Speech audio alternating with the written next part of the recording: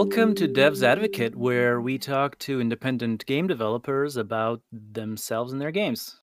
My name is Eric, And my name's Anthony. and today we have a very special guest. Alia is a good friend of mine, and I'm thrilled to talk to her about all the crazy video game development adventures that she's been a part of. So welcome. Thank you. Thank you for having me. I'm excited I to be here. I think you're the only game developer I know with a PhD. Yeah, I didn't even know you could get a PhD in game dev. Yeah, I mean you can. It's not like there's no game development disciplines out there yet, but you can essentially defend a dissertation in game development from other adjacent disciplines like art history or communications. Okay, that makes sense. So do you want to just do your best to give us like a Cliff Notes version of what it is that your thesis was about and what it is that you're trying to convey with it? Hmm. So my thesis was kind of trying to combine game development with communication studies because my native department where I defended my dissertation is communication and culture slash digital media because my committee was from both departments. And I guess I was trying to treat game development as a communication discipline because, in a way, all games are multimodal objects. Multimodality essentially is a study of how a media object conveys a meaning. For instance, a media object can be really anything, but it's more and more prevalent right now with with games and electronic literature. For instance, I mean, a, a multimodal object can be a newspaper. You see a newspaper, you see text, you see images. It combines different ways of meaning making. So we call it a multimodal object. And games, in that sense, are multimodal objects because you encounter many different channels of meaning making. For instance, music, dialogue, visuals, the actual game mechanics. So I guess in my dissertation, what I was trying to explore is the meaning making potential of games. Um, because games definitely employ different channels for meaning making, as I already mentioned. Like you can evoke very emotional feelings with music, or with story, and how games achieve that. I was really interested in that. So this is what essentially my dissertation in a nutshell is about. I was trying to look at the games from the perspective of multimodal communications. Is this because you are a gamer or a game developer? First and foremost, I would say I was interested in this topic because I was a gamer. Okay. I got into game development as I kept investigating. Um, Actually, like I'll explain, I guess, my entryway. Before I decided to do my dissertation in game development, my primary discipline was English and literature. Mhm. And how I got into games is that my ex boyfriend at the time, he was heavily into games. And I remember I had an English exam the next day, like at 8 a.m., and my boyfriend convinced me to play Dragon Age. Yeah, he's like, "Oh, you'll relax, let's see how it is. You love this game." And at first, I was so skeptical. I'm like, "Oh, again with your games." And as I kept playing, I got into it more and more, and actually got consumed in the plot so much that it emotionally grabbed me, and things that happened in the games actually affected my emotional well-being by the time I was done playing. Like I'm not gonna be spoiling the plot of the game itself, but there were a couple of strange things that happened inside of the game that sort of really confused me a lot, and I I was left affected by it for many days after. And I'm like, what, why is this happening? Like, why am I feeling this way? So I really wanted to investigate more of how this happens in games. So I guess I came from being just a gamer in a way, and gradually start getting involved more and more with development as I kept investigating, because a lot of what games do is connected with game mechanics and how games essentially are coded and how they're designed and the decisions that developers make along the way. So tell us a little bit about the defense, because I watched it and those guys are like, I mean, I know it's their job, but they were trying to like rip you and your thesis apart, it seemed like. Some tried, and some were genuinely trying to push me to the kind of to exploring more of what maybe I didn't say in my dissertation. Hmm. So, I mean, there was only one person that really tried to rip me apart, and I actually did not expect that. Others were kind of just trying to push me more to talk about things that I did not necessarily mention in my dissertation and my defense.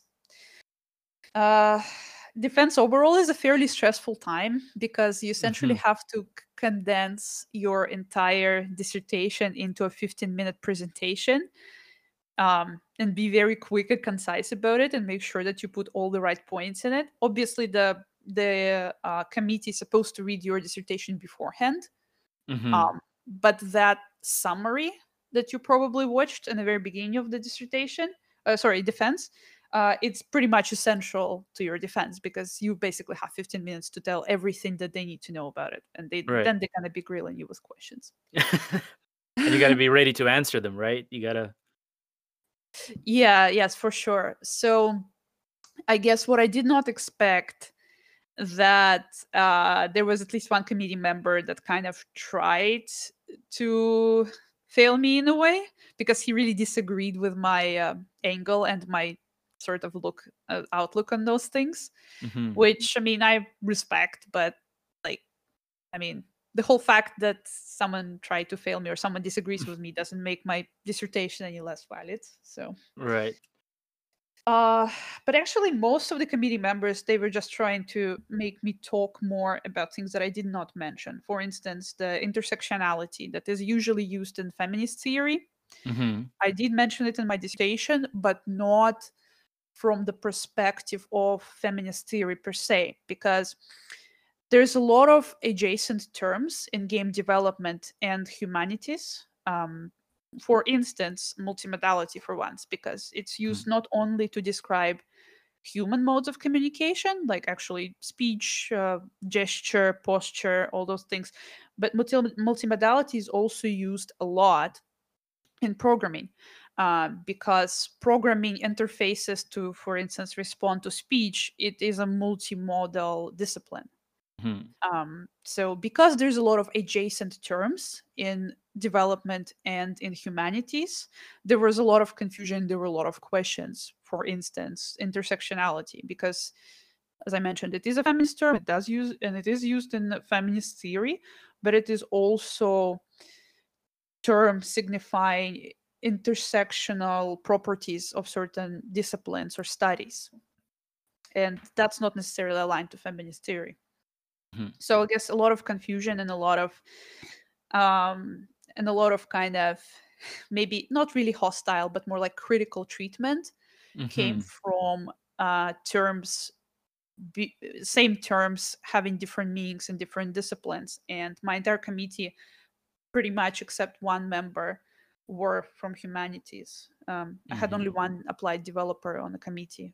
So yeah, hope that answers the question. Yeah. I guess gaming as like a communication modale, how should we as game developers think about developing our game not as like just a way to get to the end state of the game where it says you finished or whatever the end state is, versus developing it as like a storytelling. If I'm making a racing game, should I try to add storytelling in there? As you say, should I try to make the player feel X, or do I just kind of leave that up to the player to interpret it? That's actually a very interesting question. Thank you for asking that. Um, because this is something that some of my students already asked me. I used to teach web development in Seneca College, and part of that web development course was dedicated to interactive art and games as well, where we kind of made a little bit of a gaming project. And I guess a lot of my students also sort of not necessarily agreed with me that games supposed to be about storytelling and communications. By no means I think that it's like gospel. Um, Definitely some developers and some programmers like games purely for the mechanics and basically the say what you mentioned, the games about racing. They not necessarily have to be about stories. So I don't think that as a developer you should be concerning yourself with putting more story into the games where you feel story is not necessary. But that being said, there definitely will be players that will be experiencing games from the perspective of story, regardless of of whether that story ended up in games or not. So it's definitely one of the aspects that some players cling to. The It's not necessarily that you have to, I guess, work around your development principles, basically work around that and basically put story in your games if this is not basically how you operate. Right. Um, but that being said, players definitely do experience games in more than one way. Um, some players, at least. So there definitely will be players that will be clinging to stories more than experience. Well, it's interesting that you say that because I was watching the High Score documentary on Netflix today. Mhm. I don't know if you guys have seen it. No, I not me. haven't. It's a multi part documentary series about the history of video games, and they were interviewing somebody who was working on like the old like Sega Genesis Madden games and stuff, Mhm. Mhm. and he started talking about like the story of a sports game, not in a literal narrative sense, but in a when you play it and that contest and just earning those points, that in itself tells a story, right? That's true. Yep.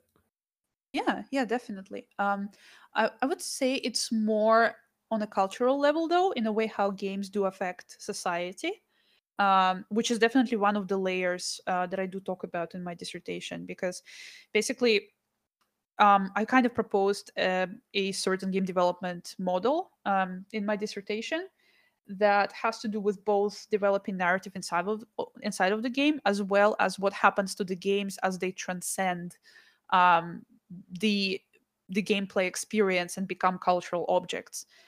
So what you say, Eric, actually resonates with me in terms of like cultural transcendence, because um, even games without any stories in them, like racing car games um, um, or Invaders, for instance, they do have cultural trail and they do become part of our cultures, and they basically start having their own stories of how this game, originated, what kind of cultural impact it made, which obviously doesn't have to do with whether this game had any narrative in that game itself. But yeah, it's definitely gonna be resonating, and it's gonna become a story that sort of we culturally tell ourselves. Could you pull out something almost like as a piece of advice for indie devs specifically that you could say, through the process of writing this and the games I developed, these are the key takeaways I got in terms of game development, maybe like the path or the emotion or just the work ethic that you need to put in, something like that? Hmm. Well, maybe my key points would not necessarily be, uh, the kind of work that you have to put in a development, but I guess broadly, games are effective because um, they do involve a player participating in them and exploring games through interaction. Second point would be games are cultural objects. So, I mean, as developers, we usually design games with certain strategy in mind, but a lot of games become key elements to the culture and, in a sense, start having lives of their own, like books would or films would. Thirdly, game meaning is composed not only by the developer but also by the player. And in a way, as soon as the developer done developing a game, it can gain additional meaning and additional stories attached to it that are outside of the developer's control. So I guess those would be three key point takeaways that, with the third point that I would like to emphasize again, that the games are shared objects in a way, that Mhm. there's definitely a thing as a developer's intent, but once the game is released, it's sort of under the control of a player, what kind of meaning to make out of this game. Yeah, otherwise it's completely pointless. You wouldn't write a game really for yourself. You want the people to enjoy it and to explore it. Yeah, for sure. But also, for instance, um, I do know of a couple of just stories from game journalism where a developer did not intend his game to be played or to be experienced in a certain way, but here were the players generating massive paratexts about the game in a way the developer didn't want them to. But Right. we can't really do anything about games after they're being experienced by players and Mhm. sort of transcend the developer's control. Yeah, that's been a bit of a struggle I find with a lot of developers is the whole um, when the players deviate from the developer's intent, but Mhm. then that's how they end up having fun, and maybe that's even what makes the game popular in the first place. And is there anything wrong with that, right? Like, I don't think there is anything wrong with it whatsoever, but I do know that some developers, for instance, try to mechanically, basically artificially, to influence the game from the perspective of mechanics in order to restrict certain ways of how players can experience it. Case in mhm. point, actually, the first game that I seriously got into when I was 16 was World of Warcraft. I really dumped all my time into it for a very long I was time. I was just gonna say Blizzard is who you're talking about. Yes. And I remember, like my character was Rogue, and I remember back then you still could experience the game without really doing well. I mean, not without doing quests, but um, one of the kicks that I was getting out of the World of Warcraft is that I was completing almost all the quests in a stealth mode. Because back then you could still pickpocket NPCs for quest items. Oh, no Um, way. so in a way, instead of fighting monsters, I was pickpocketing them. But yeah, but I think I got to something like level 30 or something. So I was doing it like persistently for a long time. But at some point, this mechanic was sunsetted because it was not a valid way of experiencing a game. And like I'm not sure if this was a right decision on a Blizzard's part, Mhm. but the truth is that developers do sometimes um, artificially tweak mechanics in order to Mhm. make the game suitable to their vision. Yeah, that comes back to the point you keep making about trying to make the player feel X rather than letting the player experience something genuine. Mhm. Mhm.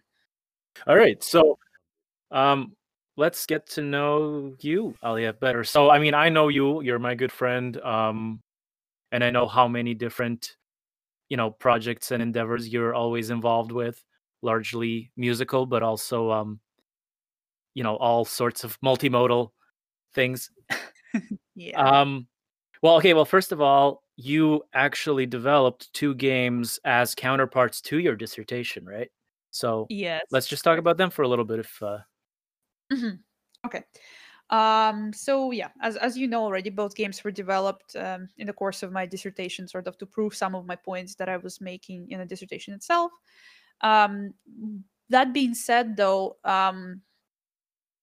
obviously each game, the Kadama and Cat game, were more representative of my interests and my creativity rather than me just dryly trying to reiterate something or Hmm. prove something for my dissertation.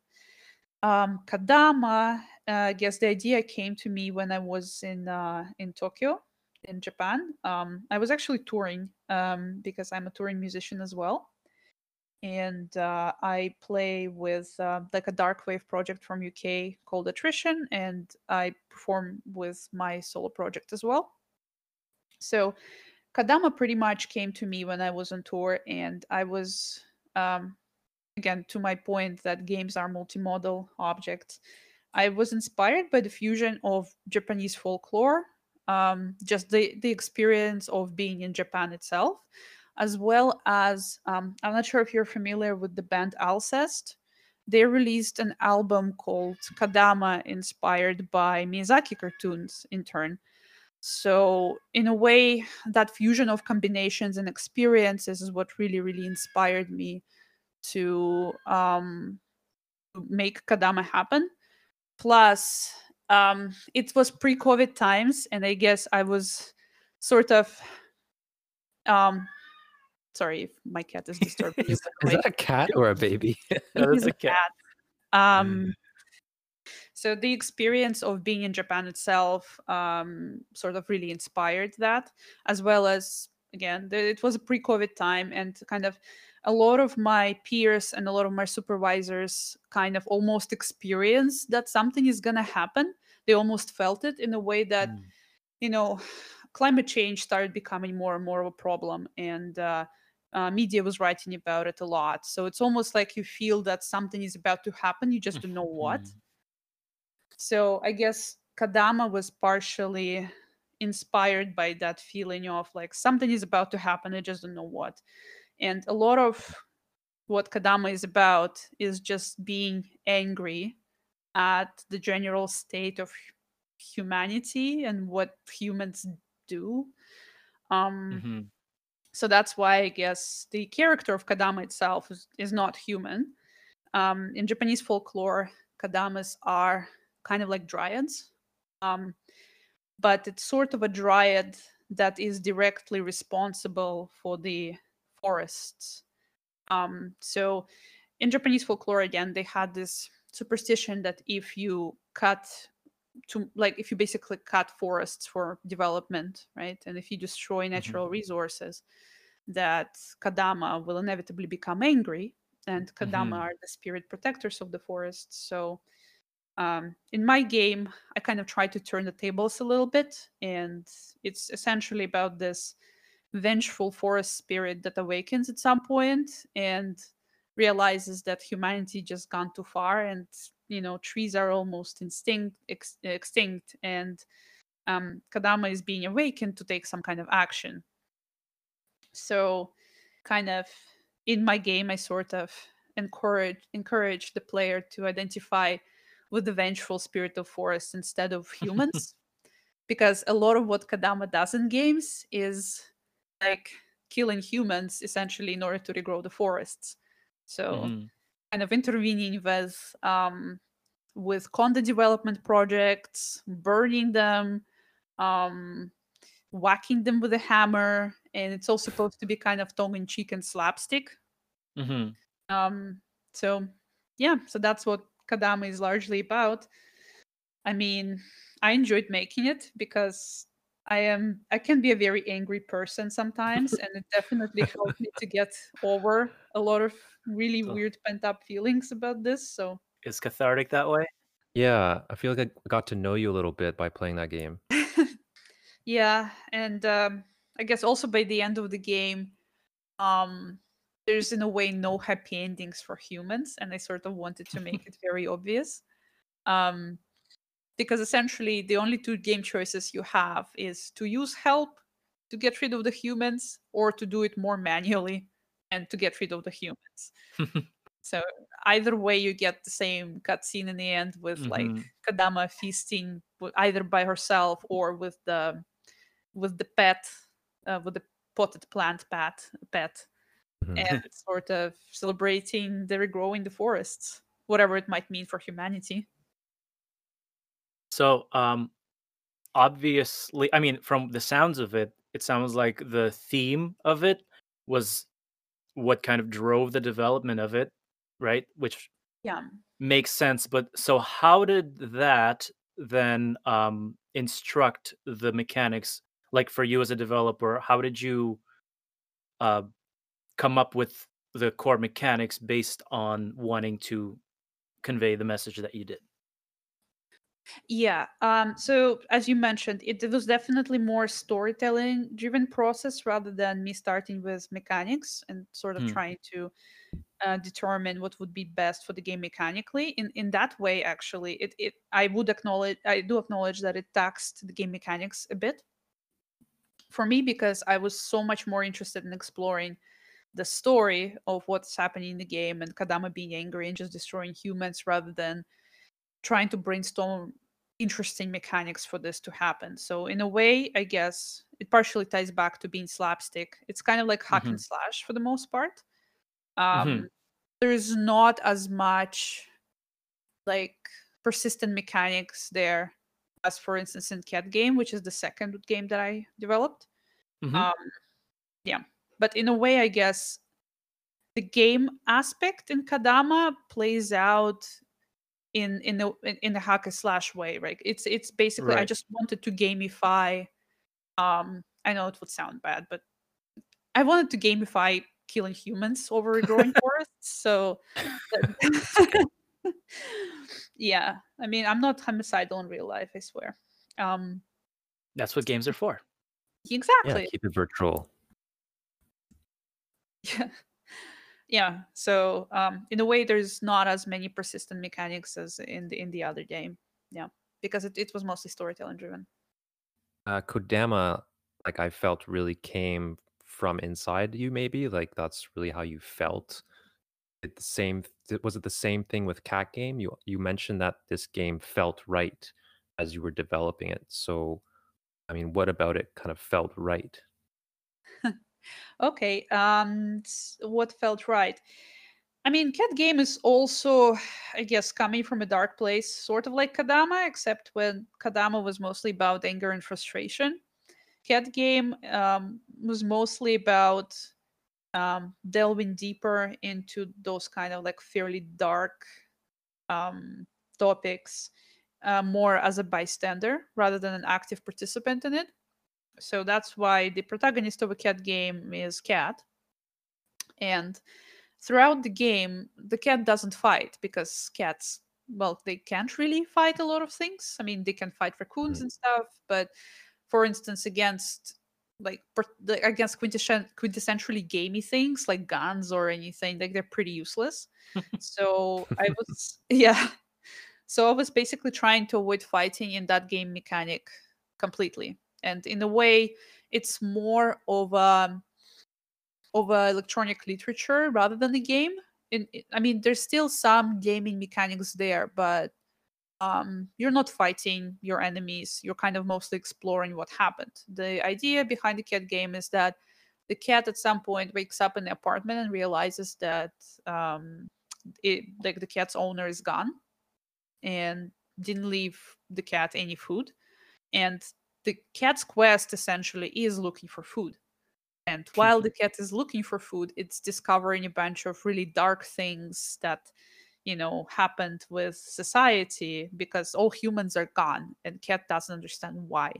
And it's kind of, I mean, in a sense, cat is not really interested to seek out the mysteries of where the humans went. It's interested to get food.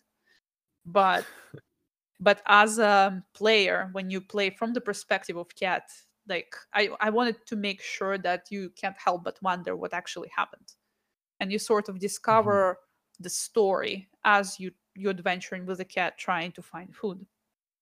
Uh, what's the status on the development of it, right? Because it's not, or at least the version that's available right now is not yet complete. Yes, it's not yet complete because there's two more zones that need development, and Hmm. there's still cutscenes that need development as well. And because cutscenes is a significant part of a game, it's Hmm. sort of not looking very complete without them. I would say there's probably about 2 to 3 months worth of work on it left. And most of it is really just cleaning up and adding like additional subplots that Hmm. does not influence the main plot much, as well Hmm. as just again inserting those cutscenes, for instance. that are not mechanically very significant, but still very significant to the player experience. And I will be actually finishing it. I have plans of working on it next weekend and the weekend after that, because I actually also have a bit of a talk for my PhD colleagues class about Mm. Cat Game, and Okay. whether I want it or not, I have to like clean up some of the things that make players really confused, um, and just like remove the testing objects from the game, which I just left there without kind of thinking about it twice. Mhm. But yeah, thankfully the most of what I wanted to put in the game is already there. Now I just have to make sure to clean up the experience because obviously it does feed into the how player experiences the game and sort of um, Mhm. is probably not very um, I guess it doesn't make the game look complete or as a complete text or piece of game literature kind of. Mhm. Is there a motive behind this game? Like with Kodama, it's clear what you kind of wanted to convey. What did you want to convey with Cat Game? I guess I wanted to give more of a non-human perspective on how things are kind of screwed in a lot of sense, in a lot Okay. of ways. So because Cat doesn't have any human interest at heart and it's sort of there by itself, just looking for food, doing its cat things, finding toys that range from an eye on a stick to like radioactive candies or something. That basically it's a way of, I guess, putting a mirror against society to sort of show how a lot of things are really weird and really strange, especially that now that Cat experiences them and sort of can pass judgment on it. Um, but also this game actually started way before pandemic and way before things escalated on many levels, including like political and with anti-masker protests. That like a pandemic definitely put that mirror on society, even Mm. without Cat Game being there. But Cat Game started even before all that happened. So, in a way, my supervisor, for instance, really tried to encourage me to finish it faster because for her, it was almost prophetic how Cat Mm. Game sort of feeds into this whole experience that maybe of not really hopelessness in a way, but kind of, I think that over pandemic, a lot of us realized that um, society is kind of a bit more torn and more divided than we thought before. And a lot of things, um, like for instance, still rising prices on housing, even during the pandemic, mass evictions is just wrong. But it's still the Mhm. extension and continuation of capitalist system and just how capitalism operates. And a lot of, I guess, things that happen inside of Cat Game, from radioactive barbecue for workers to weird experiments in the labs, sort of, albeit like it's very grotesque portrayal of like issues that society is subject to, but it's sort of in a similar vein, right? That like so many things are Mhm. profit driven that we sort of don't kind of stop and think about it. Yeah. So I was gonna ask. I don't even know if it needs to be asked anymore. I was gonna ask, like, because both of these games, were obviously come from a very personal place, right? And Hmm. um, so I was gonna ask, were they made to be experienced by other people? Which it sounds like they are. It sounds like it's more than just a piece of art that you're creating for yourself. That it's something that you want people to experience and maybe take away from some kind of a, I don't want to say like a moral lesson, but something to think about. Hmm. Well, I mean, definitely games come from personal place, Hmm. but they came from personal places for a lot of game developers, and some of Hmm. those games do have stories, other games don't have stories. right? So in a way, it's definitely I treated it more, I guess, as a form of communication, like you would treat writing your music. Mhm. But I also wanted the player to experience them and sort of feel them through, because I believe that interactive fiction and interactive media, including games, but also interactive art installations, it does have a bigger capacity for changing minds. Mhm. And I write about it in my dissertation as well. That actually a lot of people wrote papers on that, including G, who's a fairly prominent scholar in game development. Basically, he talks more of the Assassin's Creed game in a way that when you put a player in a position where they have to experience how it is to be an assassin and hide and do certain things that are specific to that particular character, you can't help but sort of leave that character's experience and emphasize with them and sort of understand more what's happening and why it's happening, and how do you relate to different um, subplots within the game, knowing what you know, experiencing the character that you experience.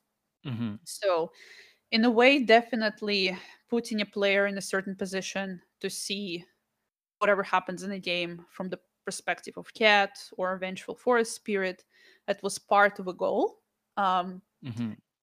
that being said, um, I do think that more story driven games, as opposed to games that maybe combine story with a lot of mechanics and exciting mechanical um, I guess subplots, and just the games that are pleasure to experience more, would have much bigger reach than just simply Mhm. story driven games. Mhm.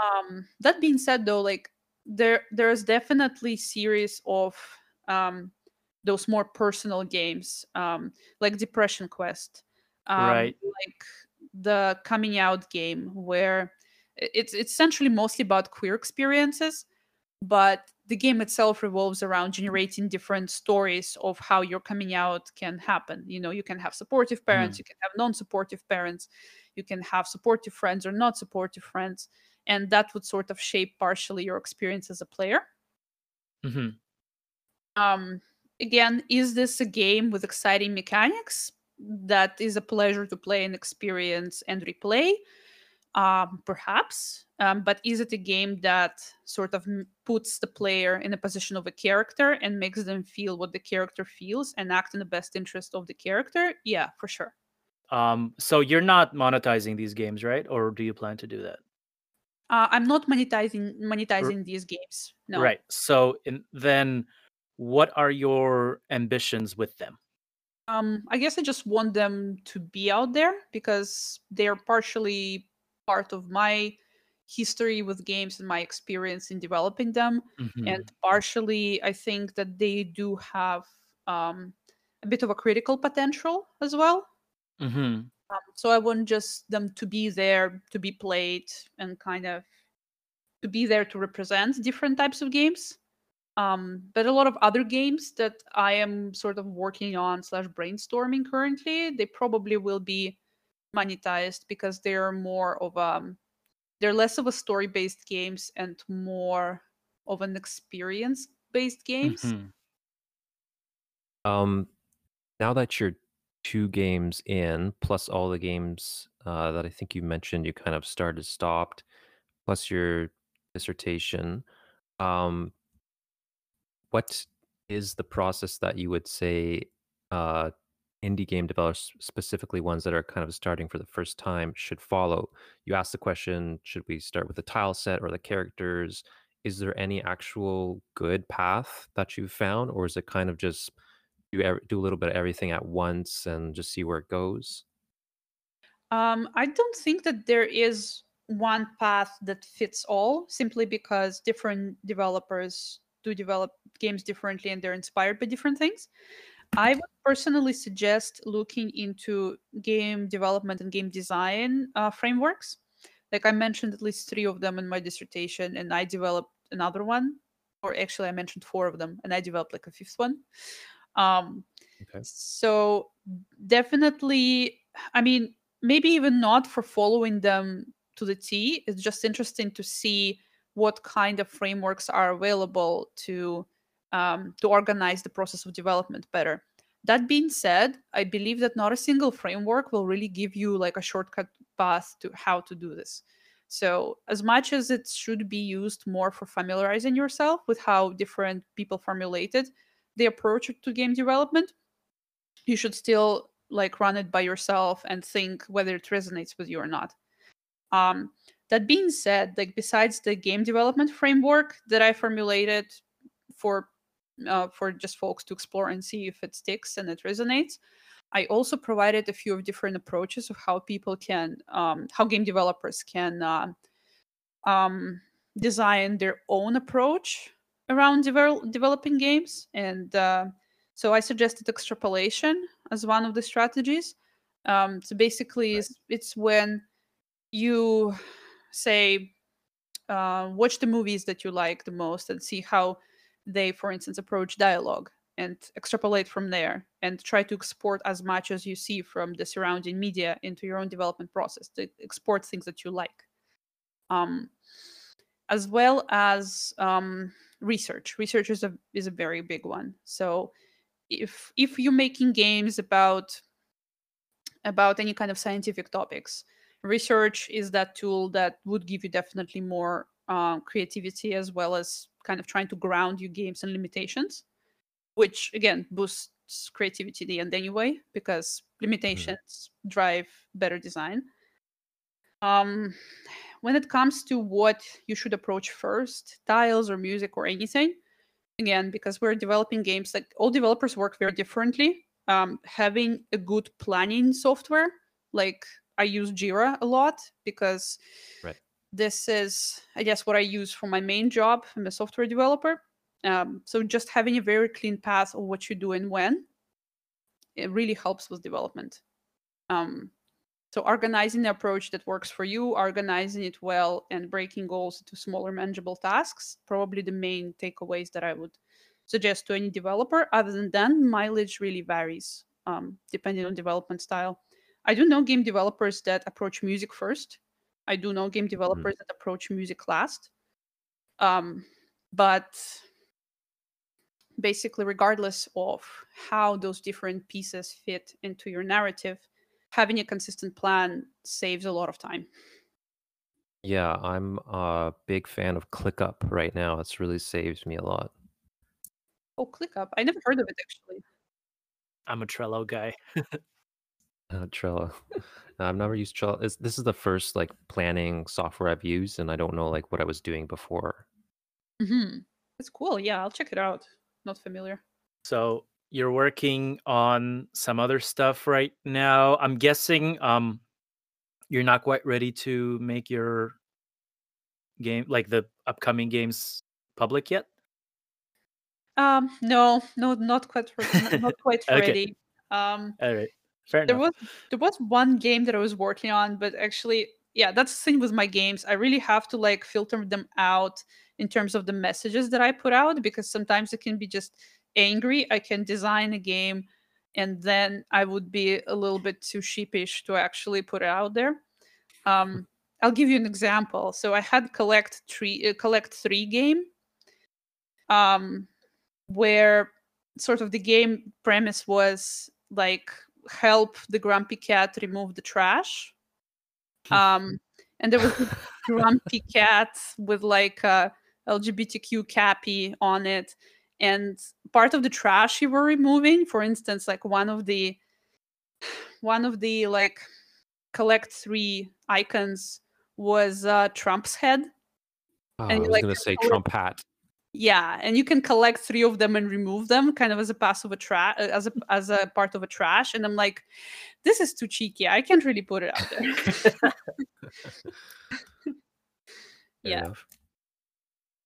Yeah, so in a way, I guess I often end up with developing projects and then filtering them out because it's, too inappropriate or too cheeky. And because I'm an angry developer, so I develop things in anger and then I look at whether they're appropriate or not. Yeah, so not ready to say yet what I'm working on, but hopefully soon I will be. and I'll keep you in mind to send you Hmm. screenshots or any demos if I have them. So I'm excited. Awesome. Yeah, that's exciting. All right. So, just as a last thing, just well, actually, you know what? Like one of our part of our mission for this podcast is getting to know the developers, and you told us a lot about yourself as a developer, but um, can you tell us a little bit about like what inspired you? I know you mentioned Dragon Age, right? But what are some of your other inspirations as a creative in general? hmm So definitely BioWare games is a huge part behind my inspirations in general, because BioWare used to be known for very story driven, very effective gameplays. I mean, I haven't played BioWare games in a while, but some of Hmm. my friends did tell me that it kind of went downhill from there. I'm not sure. I haven't passed my judgment yet. Um, but but a lot of games like Dragon Age, Mass Effect is a huge one for me. In the past, I mean, my ex-boyfriend was really into Baldur's Gate, so he told me a lot of Hmm. sub stories from that game, but I actually haven't played it myself. It's more like he was really excited to talk about it, so I know a lot about the game. I Hmm. haven't played it myself. Mhm. Um, What are you playing right now? right now, I'm playing Untitled Goose Game. Oh. Amazing. Yeah. I'm not sure what I think about it yet, but as soon as I'm ready, I'll probably jot a post about it or something. Um, yeah. So a lot of it is BioWare. Some of it is also like, it would sound pretty weird, but I do play a lot of Collect 3 games just for relaxation. For instance, when I feel stressed and I'm Hmm. taking a 5-minute work break, like I play either Bejeweled or something along the lines, because it's actually my first Hmm. introduction to video games was on a very old weird Russian computer. I don't because I'm from Russia. I was born there. So we had this game called Lines, where it's essentially a Collect 5, I think. Was Hmm. developed by like Russian programmers, and in that game you just collect the colorful balls, and it's just kind Mm. of very hypnotizing and relaxing for me ever since Yeah. I first experienced it. So yeah, No, no, that makes sense. I'm the same way with Tetris. yeah. I actually It's heard like, that Tetris, because when you play Tetris, like fitting things together occupies that same space in short-term memory that mm, usually trauma is occupying. So mm, basically, Tetris is being used to uh, heal Wow. That's PTSD. amazing. Sorry. Yeah. mhm. So it's pretty promising. I'm kind of really curious where that research goes. Cool. Yeah, I'm gonna read up on that. Mhm. And yeah, lastly, like, uh, just is there anything else that you wanna plug, gaming or otherwise? I know you recently released a single, Stop Go. Yeah. So I guess that's sort of I'm used to compartmentalize myself. So I'm not only game developer, I'm also musician, and actually quite a couple of projects that I'm currently thinking about will be very connected to music, Mm, and the music that I release. So in a way, it's maybe gonna be somewhere between a game and interactive album. Um, okay. yep. So I released music. I recently released a single, which some folks that reviewed it find sort of reminiscent of early Bjork. Um, Mm. I think someone even said that it's kind of like, what if Bjork would sing for Nine Inch Nails? So Wow. if you're curious, check it out. I will be also releasing more of an ambient, some of the ambient stuff that um, I've composed a few tracks, and I kind of just want to slowly portion them out and not dumping everything at the same time. So definitely, like, if you want to follow me on Facebook, it's Alia Synesthesia. Um, and you can stay on top of everything in terms of like my music work as well as my game work, because I promote everything there. Um, yeah. Other than that, um, I might be doing soon kind of more of a film soundtrack for Haxan. I just recently got my Twitch channel, so I stream DJ mixes there as well as maybe some of the like kind of semi-live performances. The Twitch channel is also under alias Synesthesia, so by all means check it out. There's at least one DJ set there. And if I will be playing or developing any games anytime soon, I will probably also put some of that on Twitch. So win-win either way. You get some music or you get some more stuff, some more information about games. Very cool. Yay. Awesome. Yeah, we'll link to all of that in the description. Thank you. So, all right. I guess that's it. Thank you so much for talking to us. Thank you so much for having me. It was a pleasure. Yeah, thank you. I still have a lot more questions, but maybe we'll get you back in. Yeah. Thanks. Yeah, sure. I'll be glad to be here. So this has been Dev's Advocate, where we talked with alias Synesthesia. My name is Eric. And my name's Anthony. Take care, everyone.